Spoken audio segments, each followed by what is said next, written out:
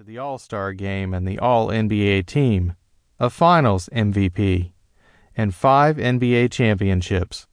International players are now a regular part of the NBA, and their ranks continue to swell each season. But while there were foreign players before Parker, as well as foreign players better than him, Parker showed that any international player could succeed in the NBA if they worked hard enough for it. William Anthony Tony Parker, Jr. was born on May 17, 1982, in Bruges, Belgium. His father, Tony Parker, Sr., was an American who had played basketball for 4 years at Loyola University in Chicago. He had moved on to play professional basketball in Europe. His mother, Pamela Firestone, was an aspiring Dutch model before moving on to the field of naturopathic medicine. So how did Tony Parker, Jr., son of an American father and a Dutch mother and born in Belgium, become a French citizen? 3 weeks after the birth of his first child, Tony Parker Sr. was invited to play basketball for a French basketball club in Rouen. Tony Parker Sr. would spend the next few years bouncing around from one French basketball club to the next, moving from Gravine to Fécamp to Dunain.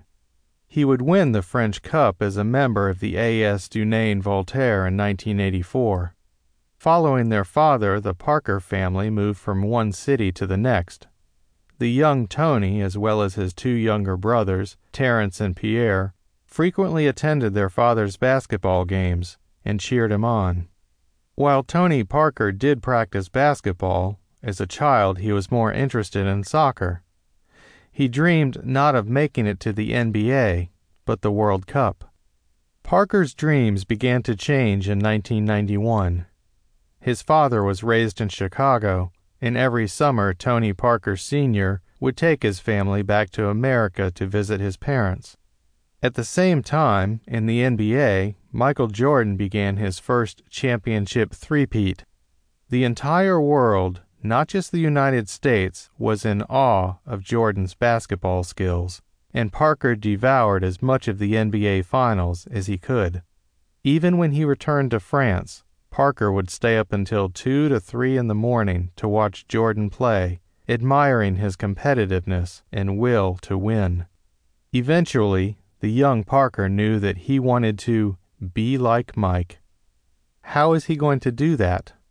Basketball in France is a minor sport and lacks the infrastructure that exists for an aspiring American basketball player. Thankfully, Parker had plenty of support and help from his family. Tony Parker Sr. taught all 3 of his sons everything he knew about basketball. Tony Parker also received help from Jean-Pierre Stallings. Stallings was a legendary French basketball player who had played from 1964 to 1978, with the majority of his career with the AS Dunain-Voltaire.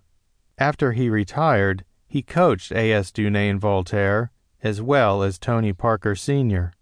Stallings grew familiar with the young Tony and also helped to nurture his talents, as well as his eventual development into a point guard. Thanks to his hard work and his connection with Stallings, Parker quickly attracted interest from French basketball camps. At the age of 10, he joined a basketball club in Fécamp. He moved on to play at Deville-les-Rouen for 3 years, and then at Mont-Saint-Aignan from 1996 to 97. At Mont-Saint-Aignan, Parker finished out his season, averaging 33 points and 8 assists per game. At the age of 15, Parker formally became a French citizen. This meant that he could now enroll at the National Institute for Sports and Physical Education, INSEP. In France, elite young athletes are enrolled at special academies designed to facilitate their future athletic dreams. INSEP, located in Paris, is the best of these academies. Parker had already accomplished a great deal in his young basketball career by making it here, but he was just getting started. Chapter 2: Career in France.